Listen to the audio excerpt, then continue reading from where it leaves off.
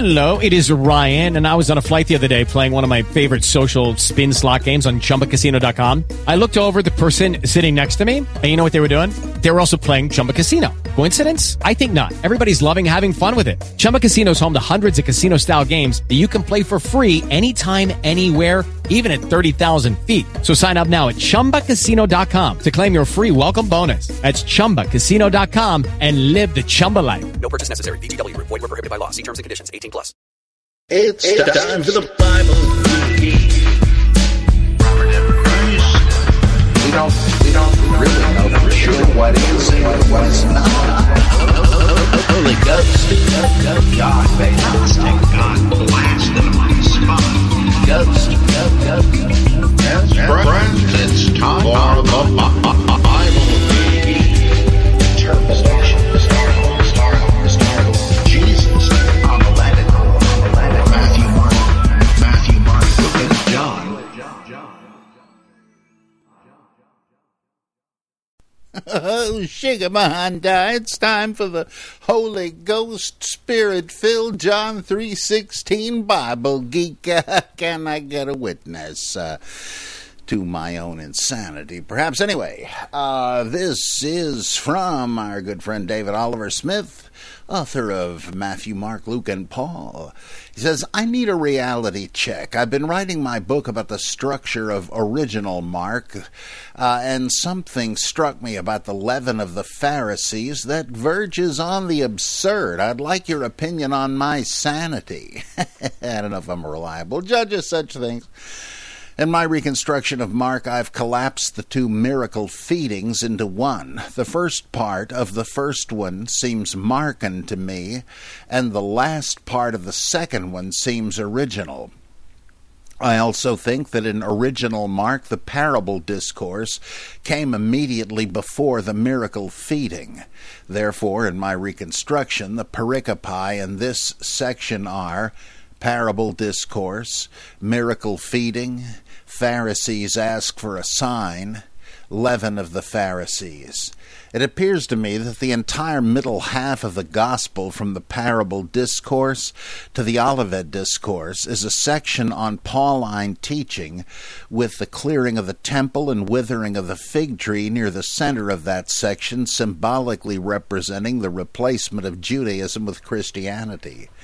In the parable discourse, Jesus uses the word understand 3 times at 4:12 through 13, asking the disciples how are they going to understand all the parables. And in the Olivet discourse, the narrator says to the reader, let the reader understand at 13:14, in the middle of a reference to Daniel 11 and 12. To balance things out, look is found 3 times in the Olivet discourse and once in the parable discourse, so that these discourses refer to each other. With this background, then, there is the pericope about the leaven of the Pharisees that has puzzled scholars for years. Here's my reconstruction of it, leaving out what I think are interpolations. 8:13. And sending them away, and again embarking into the boat, he departed to the other side. Then skipping 14, going into 15, and he admonished them, saying, watch out, beware of the leaven of the Pharisees and the leaven of Herod. 8:16, and they discussed among themselves, saying, we have no bread. 17, and realizing it, he says to them, why do you discuss about having no bread? Do you not yet perceive nor understand? 8:18. Having eyes do you not see, and having ears do you not hear, and do you not remember? You skip 8:19, go to 8:20. When the 7 among the 4,000, how many basketfuls of broken pieces were left over? And they said to him, 7. 8:21. And he said to them, do you still not understand? This to me is an obvious reference to 1 Corinthians 5:7 through 8, in which Paul says, Purge out the old leaven, that you may be a new lump, even as you are unleavened. For our Passover also has been sacrificed, even Christ. Wherefore let us keep the feast, not with the old leaven, neither with the leaven of malice and wickedness, but with the unleavened bread of sincerity and truth. Notice that Paul has made a reference to the Passover, and of course later in 1 Corinthians at 11:23 through 28, Paul institutes the Eucharist as a sacrament. Although Paul doesn't say who the Lord is giving the bread and the wine to. Also note that in the miracle feeding, Jesus went through the same procedure as he does later at the Last Supper, 14:22 through 23, but in reverse order. By that I mean, at the miracle feeding, Jesus gave thanks for the bread and blessed the fish, while at the Last Supper he blessed the bread and gave thanks for the wine. In between the miracle feeding and the leaven of the Pharisees, Jesus tells the Pharisees that no sign will be given to this generation, even though we just read a story about bread and fish being miraculously multiplied. This pericope is an obvious reference to 1 Corinthians 1:22. Seeing that Jews ask for signs and Greeks seek after wisdom. Getting back to the leaven of the Pharisees, is the author of Mark telling the reader to understand that this entire gospel is a parable? How will you understand all the parables? Why are you discussing bread? Do you not perceive or understand? Let the reader understand. Nobody can magically multiply 7 loaves of bread to feed 4,000 and have 7 baskets left over, you nitwits. This is allegory based on Paul and the Old Testament about feeding Paul's gospel to the world. No sign will be given to this generation. And by the way, the women never told anybody that Jesus rose from the dead. You must have faith. Have I gone off the deep end? Maybe I have proved you can cobble together Bible passages and prove anything. What saith the Geek? I wouldn't say you're insane, but it does seem to me... Well, there's one big problem. If you need to excise some of this material in order to trim away what interrupts a chiastic structure, that strikes me sort of as what they call surgical exegesis. Granted, they're very likely interpolations, I know that, though it's a little bit difficult to spot what they are. But if the premise is that this document has this chiastic structure, but then it doesn't, and you have to hack out stuff, then I think the basic claim is weakened. Also, the use of some of these words that, like look and understand and so on, that doesn't really seem as distinctive, say, as the young man in white. I mean, even that isn't a clincher, but when you see the guy in the tomb and the same figure, at least described the same way, in the Garden of Gethsemane, you do kind of begin to wonder, is this supposed to be the same guy? And so on. But this doesn't seem as distinctive to me. No sign will be given, that strikes me simply as an inconsistency arising from the combination of various materials that just don't fit together. And it's on the level of the narrative in which Jesus has miraculously multiplied food that he makes these rebukes. Didn't you get it? I mean, in that sense, it seems kind of odd that if we first hear Jesus did multiply the loaves and fishes, and then he goes on to say, don't you understand that it's hard, I think it's contrived to say that he is trying to tell them no such thing happened. I mean, even their wrong answer implies they saw this happen and were involved with it. Now, could be a la Robert M. Fowler in Let the Reader Understand, Reader Response Criticism of the Gospel of Mark, that this is really aimed at the reader. Much of Mark is, but it seems to me, as my old professor Donald Jewell at Princeton said, when you have Jesus saying, when we fed this many people with this little food, how many basketfuls did you get left over? So-and-so. When we fed this other group with a small amount of food, what did you pick up afterward? So-and-so amount. He says, don't you get it? You wonder if the reader is being tasked with figuring something out from the numbers. And some people have said, well, one feeding represents the Jews and the other the Gentiles. That might be it. But this seems a little iffy to me. And I'd have to go into it in much more detail than I have time to do. And similarly, the parallels between Paul and these gospel passages, it's difficult to say if you have dependence or if you just have early Christians using common motifs, and they're against a Jewish background in which you're going to have Passover references and leaven references. I'm not really convinced, though it certainly is possible. So keep up the good work, though. You're doing innovative and fascinating work, Dave. That's the truth. Let's see. Evan says, in the Exodus story, why does God appear to Moses in the form of a burning bush? I can understand the light and heat of fire being used symbolically to refer to the deity, but why a bush? Why not simply the pillar of fire that God uses to display his presence elsewhere in Exodus? And is there a symbolic or allegorical significance to the idea of being burnt but not consumed by the fire?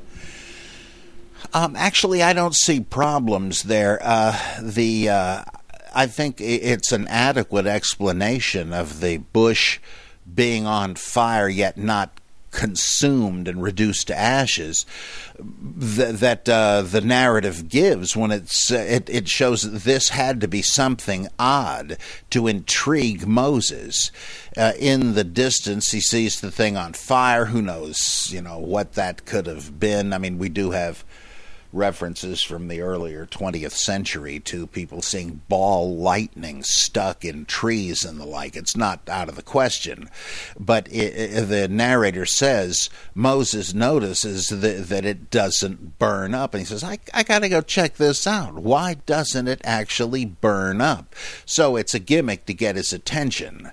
Not really unlike the later proofs God gives him of his hand turning leprous and the water turning to blood. As for the bush being burned and not something big, apparently he's trying to intrigue him, not freak him out. The pillar of cloud by day and the pillar of fire by night seems to be, well, for one thing, it says it's, at one point, the pillar is placed between Israel and their pursuers. It's a big thing where you don't really need that level of pyrotechnics to intrigue Moses to come over there, where then the theophany occurs. Let's see.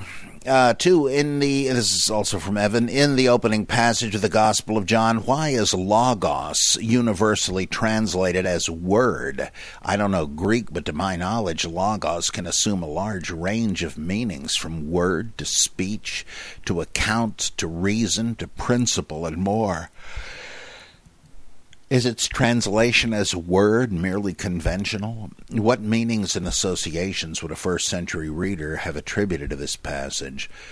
Well, I think the fact that it's taken for granted is a sign that this is dependent upon the technical vocabulary of Philo, who speaks of the Logos, and he says it's the same thing as Sophia, wisdom, but it seems, and he's personifying it, we don't know how literal Sirach and the wisdom of Solomon and Proverbs meant us to understand its personification of wisdom.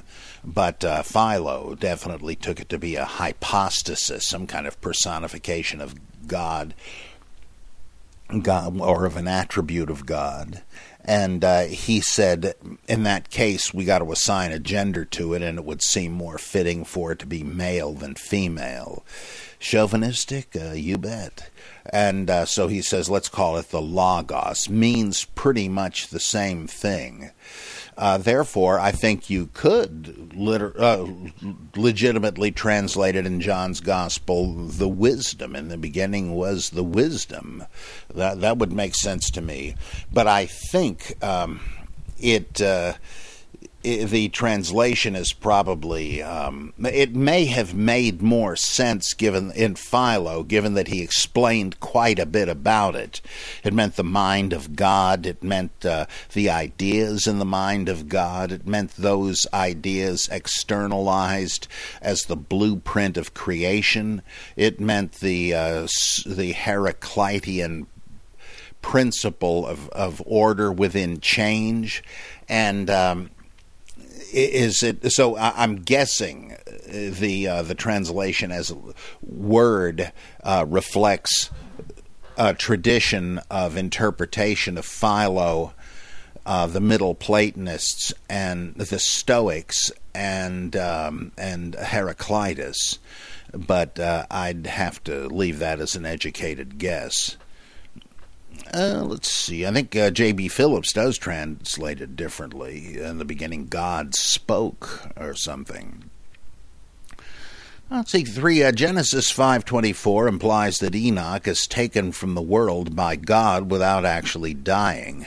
Does this suggest an early Israelite belief in some sort of heavenly afterlife available only to some and distinct from Sheol, the usual afterlife destination? And a related question, Abraham, Ishmael, Aaron, and Moses are all said to be gathered to their people when they die. Does this phrase also reflect a Jewish belief in an afterlife, either Sheol or otherwise? Well, I think that just means they were entombed like their ancestors, and in some cases possibly in the same tomb, a family tomb. I think that's all that means, that they're sort of stored away. I don't think it would be legitimate to read more into it. If that was intended, it certainly isn't very clear. With Enoch and Moses and Elijah, these guys ascend into heaven because originally they're all the sun. They're all sun gods. And so these are narrative myths describing the motions of the celestial bodies. So Enoch is taken up and then walks with God across the firmament, the sun crossing the sky. And it's the same with Elijah, a hairy man, symbolizing like Samson's 7 locks of hair, the rays of the sun. And Moses, who shines like the sun. They're all sun god figures. So when they are said to rise into heaven, I don't think it's saying anything about an afterlife doctrine. It's just saying that they went to God because they did not die. We think of an afterlife as somebody dies but then has another kind of life with God in heaven. But these guys pointedly ascend because they do not die. So it wouldn't really count as an afterlife even once you lose sight of the fact that it's the sun and think, well, these guys got special treatment because they were God's favorites. Well, they didn't die. So not an afterlife, and the same thing is not going to happen to the rest of us. So, greetings, O mighty Geekster, from Alan, requesting a Southern accent. I was born in the South and grew up in a very religious Southern Baptist environment. My first encounter with doubt was when I was 5. My older sister had figured out there was no Santa, and my Santa belief was an incidental casualty.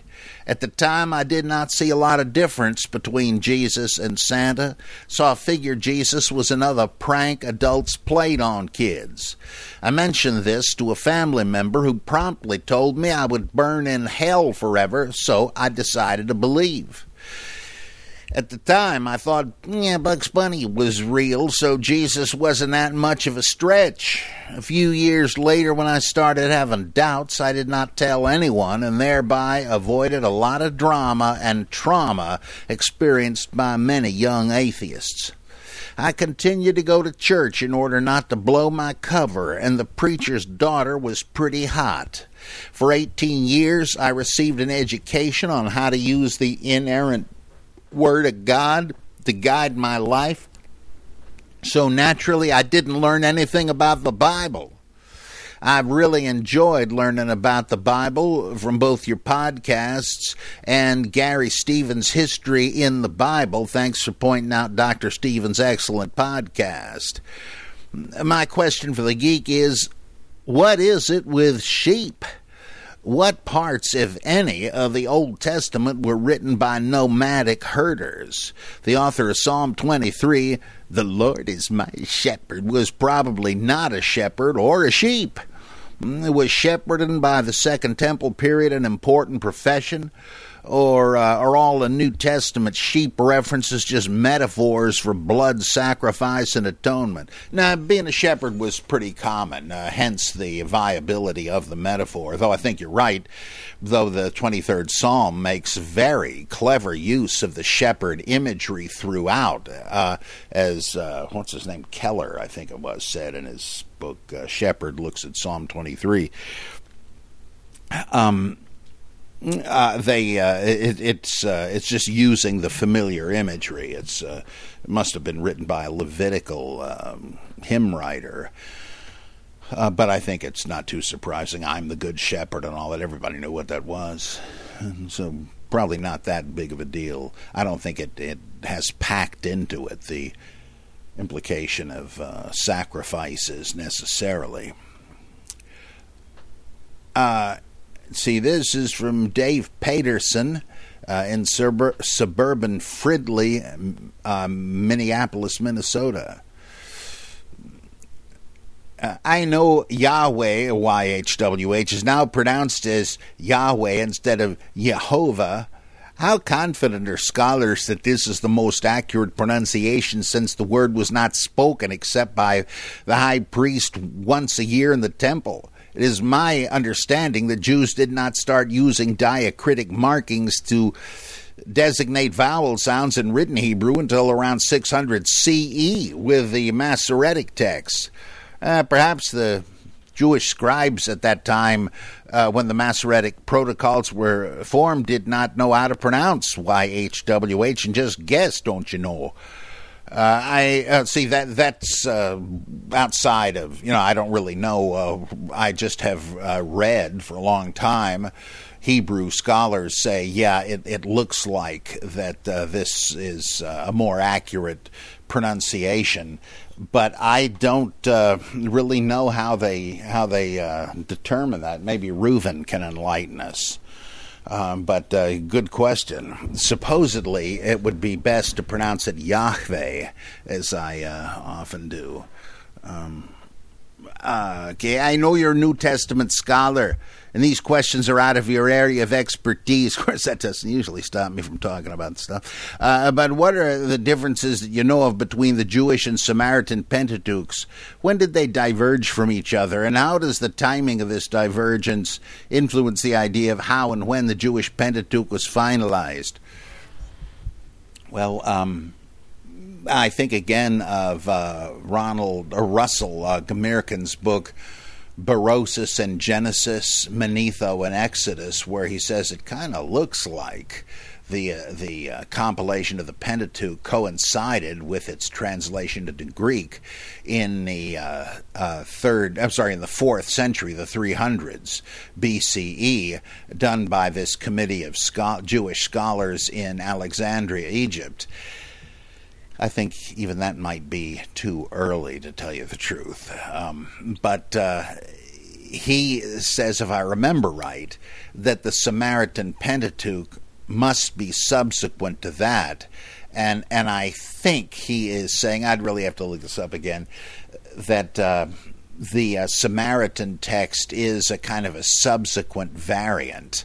And I don't think there are a whole lot of differences, except that Mount Gerizim turns out to be the place the Lord our God shall choose for the central worship.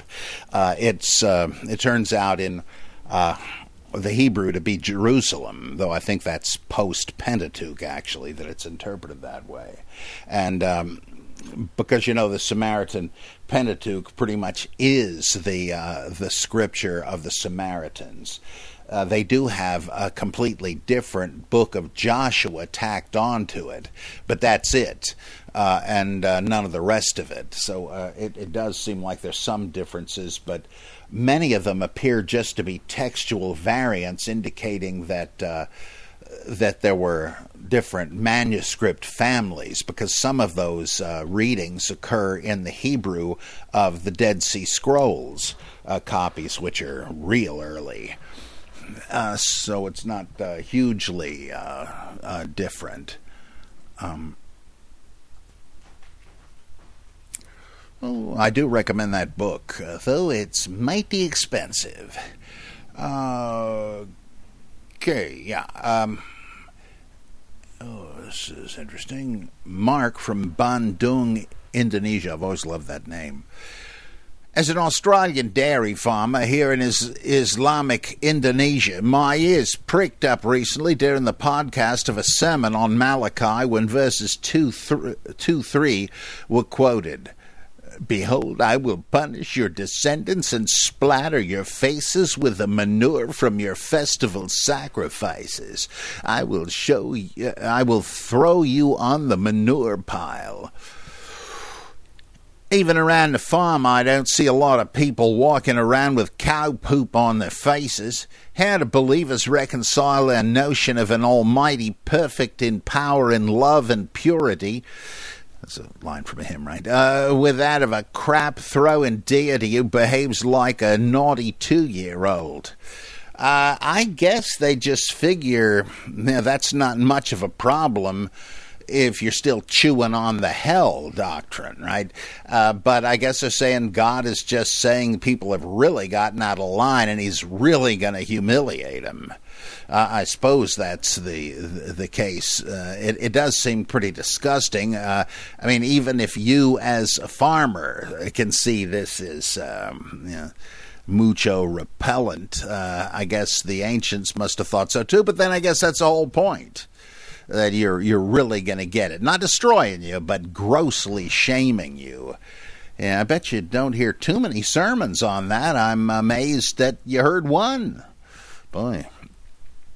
Let's see. Ward Thomas in Vienna, Virginia. Let's see. Kudos to the creator of the new theme song for the show. Very catchy. My question pertains to the saying, God helps those who help themselves. Wikipedia tells us that the phrase topped a poll as the most widely known Bible verse. Except, of course, that the phrase isn't in the Bible. Not in so many words, anyway. But what about the concept? Is any such concept to be found? Just pause there. It first occurs, as far as I know, in a Hercules myth, where Hercules has died and then ascended into Mount Olympus, from which he occasionally appears. And so this guy's ox cart gets stuck in a mud hole, and he's praying to Hercules to appear and to get him out of it, get the thing out of the mud. Nothing happens. So he then starts cursing and then decides, okay, well, I'll see what I can do. And he puts a shoulder into it. And suddenly the thing moves pretty easily. And he turns around and there's Hercules. And he said, why didn't you come before? And when I called, and Hercules says, the gods help those who help themselves. Well, there is a Jesus and Peter version of this story.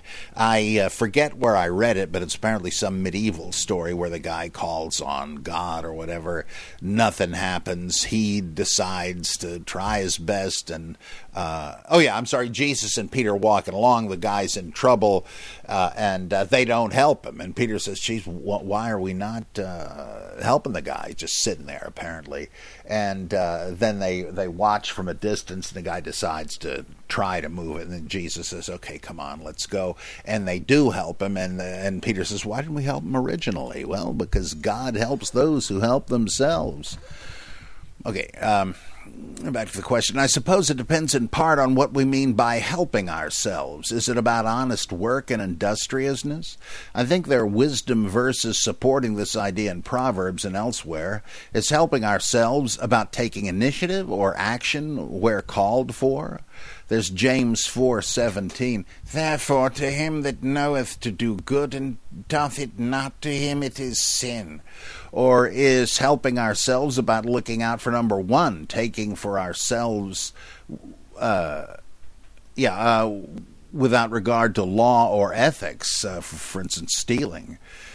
Is there little support for the latter concept in the there is little support for the latter concept in the Bible that I know of, except perhaps the parable of the unjust steward in Luke 16, which I find rather inscrutable, King James.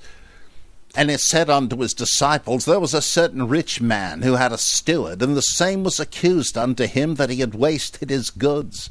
And he called him, and said unto him, how is it that I hear this of thee? Give an account of thy stewardship, for thou mayest no longer be steward. Then the steward said within himself, what shall I do? For my Lord taketh away from me the stewardship. I cannot dig. To beg I am ashamed. I'm resolved what to do, that when I am put out of the stewardship, they may receive me into their houses. So he called every one of his Lord's debtors and said unto him, and said unto the first, how much owest thou unto my Lord? And he said, 100 measures of oil. And he said unto him, take thy bill, and sit down quickly, and write 50. Then he said to another, and how much owest thou? And he said, 100 measures of wheat. And he said unto him, take thy bill, and write 80. And the Lord commended the unjust steward, because he had done wisely. For the children of this world are in their generation wiser than the children of light. And I say unto you, make to yourselves friends of the mammon of unrighteousness, that when ye fail they may receive you into everlasting habitations. He that is faithful in that which is least is faithful also in much, and he that is unjust in the least is unjust also in much. If therefore ye have not been faithful in the unrighteous mammon, who will commit to your trust the true riches? And if ye have not been faithful in that which is another man's, who shall give you that which is your own? No servant can serve two masters, for either he will hate the one and love the other, or he will hold to the one and despise the other. Ye cannot serve God and mammon. Mammon, my mammon, I'd walk 1,000,000 miles for Washington smile, As I understand the story, the steward misuses his Lord's assets, specifically by reducing the debts of his Lord's debtors for the steward's own personal advantage or gain. In fact, you kind of wonder if that's what got him into the trouble in the first place. And yet the Lord commends the steward for his wisdom in doing so, despite the fact that the steward's dealings were unfaithful with respect to his Lord, cheating him.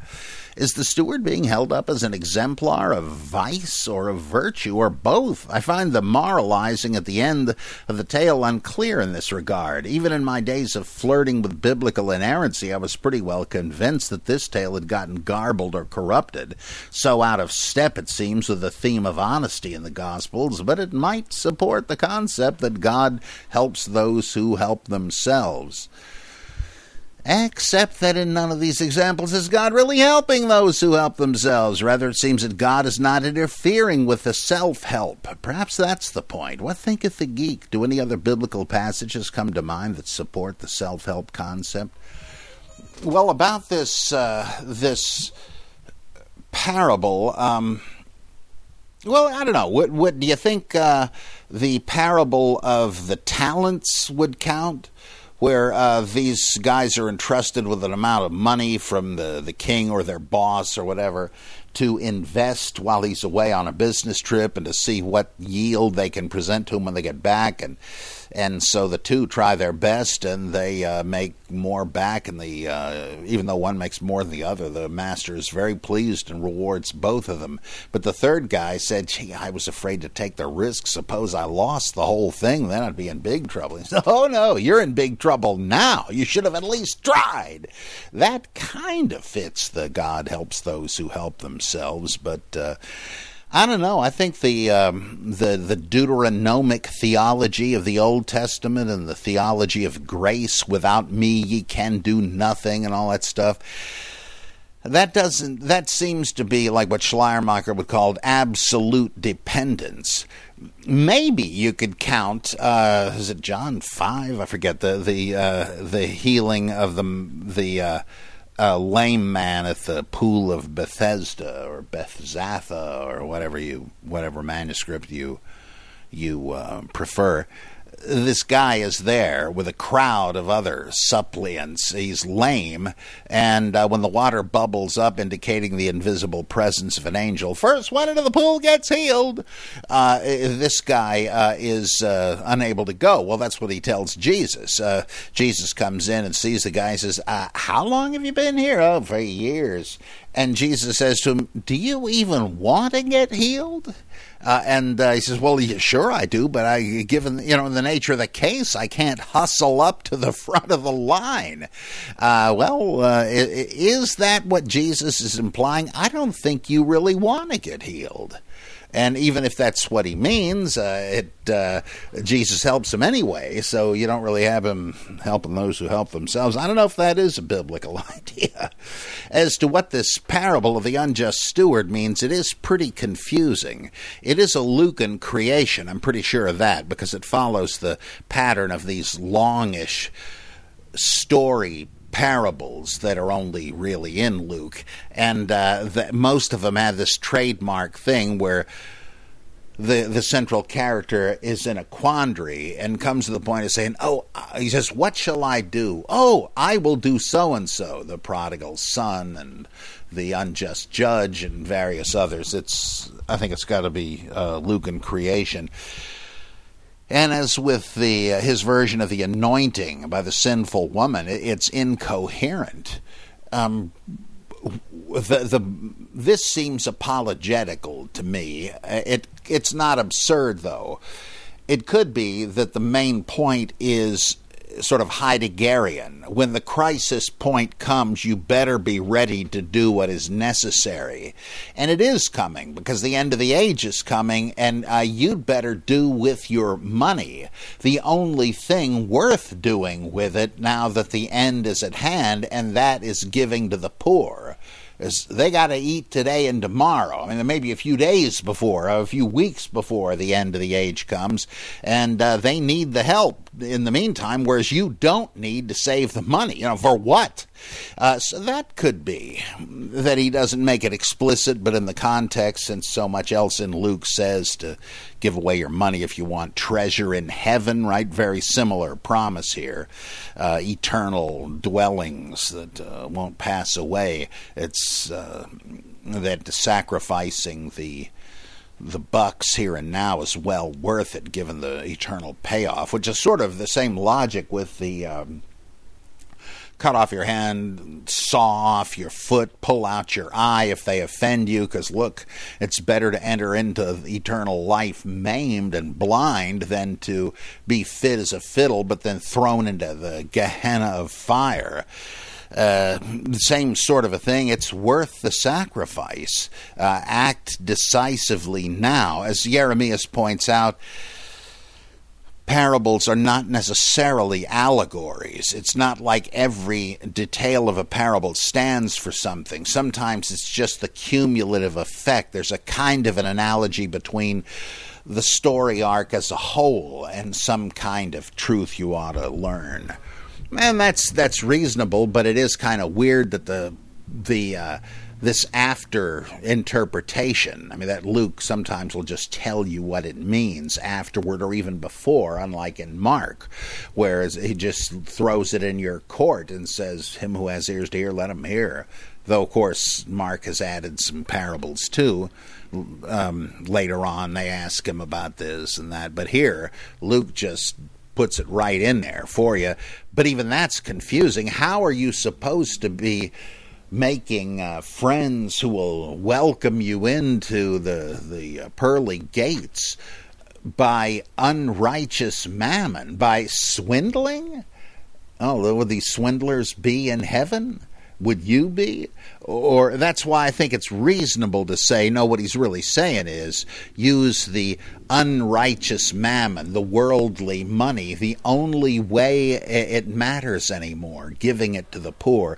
So I have some respect for that view, but I think it is confused, and I think that is Luke's fault. Let's see.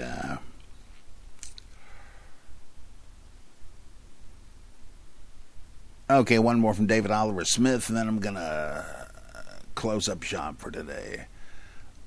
Ever notice in the Transfiguration in Mark's Gospel that for no reason in particular the narrator tells the reader that after 6 days Jesus takes Peter, James, and John up the mountain? After what? I always wondered that, and did you ever notice that Jesus tells the three not to tell anyone what they had seen until the Son of Man rises from the dead, and they wonder what rising from the dead means, even though he told them he would be killed and rise from the dead just 16 verses earlier? Ever notice that? You might think it's Mark's making the disciples look dumb again, but is it really? The saga of writing my book on the original Gospel of Mark continues. As the result of discovering literary structures, I was compelled to move the Transfiguration, 9:2-13, to immediately follow the return of the 12 in 6:30-31. I wonder if I could justify such a big movement. I wondered if I could justify such a big movement of an important pericope, which one might think belongs in the center of the gospel. Looking over my reconstruction, guess what I found? It looks to me like Mark's original gospel read, 6:30, and the apostles gathered together with Jesus, and they told him about everything, what they had done and what they had taught. And he says to them, come down into the desert and rest a while, for many were coming and going, and they had no opportunity to even eat. And after 6 days, Jesus takes with him, 9:2, after 6 days, Jesus takes with him Peter and James and John and brings them up to the high mountain by themselves, and he was transfigured in front of them. Now the reader can see that Jesus let the disciples recuperate for 6 days before taking the three up the mountain. The 6 days is not just random information, and now the Transfiguration comes before Peter's confession at Caesarea Philippi, and they've never heard about rising from the dead before. They're not quite as dumb as we thought. And now the reader can infer what Jesus was talking about with Moses and Elijah. In canonical Mark, the fact that Jesus was talking to Moses and Elijah was another bit of seemingly random, useless information with magic overtones. After talking to them, Jesus knows what's going to happen to him if he accepts the mission. He also learns about the parousia. How do we know that that's what Jesus talked about with Ellie?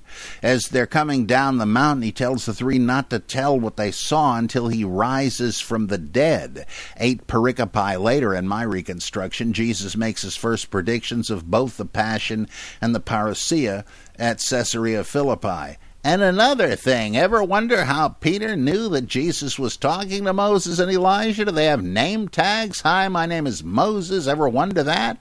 Carpal tunnel to yours. Yeah, I've said that for years. You know, that just shows you're dealing with fiction. He knows who these guys are, so Peter and the others knew too.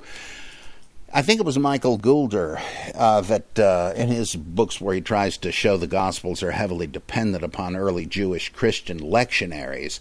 And he says the 6 days later refers to a cycle of liturgical readings of Gospel material that is rewritten from Old Testament material.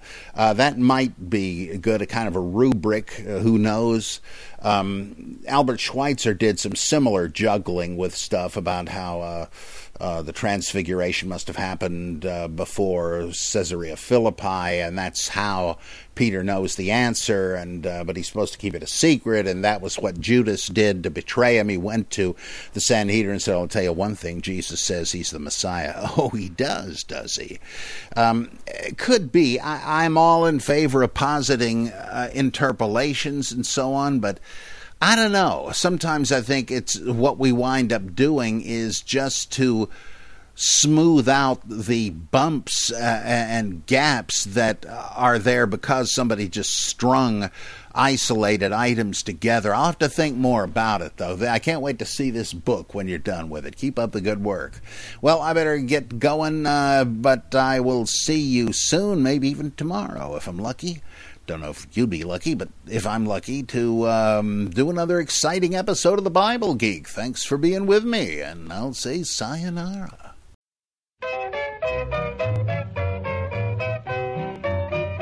In the Bible we are told in that ancient lore of old. The Bible Geek was recorded by Robert M. Price and produced by John Felix and Sergeant Jovanovich. Theme song by John Morris. Visit us at robertmprice.mindvendor.com for more info on Robert's projects, purchase Bible Geek merchandise, and click the ever-important Donate button. Send your questions to criticus@aol.com, and be sure to rate and review the Bible Geek on iTunes. Thanks for listening to the Bible Geek. I'm Torrin Anderson. Placed on the firing line, so you'd better brush the dust from that old Bible and look up to the stars when they shine. Judy was boring. Hello. Then Judy discovered ChumbaCasino.com. It's my little escape. Now Judy's the life of the party. Oh, baby, mama's bringing home the bacon. Whoa, take it easy, Judy. The Chumba life is for everybody. So go to ChumbaCasino.com and play over 100 casino-style games. Join today and play for free for your chance to redeem some serious prizes. ChumbaCasino.com. No purchase necessary. Void where prohibited by law. 18+ terms and conditions apply. See website for details.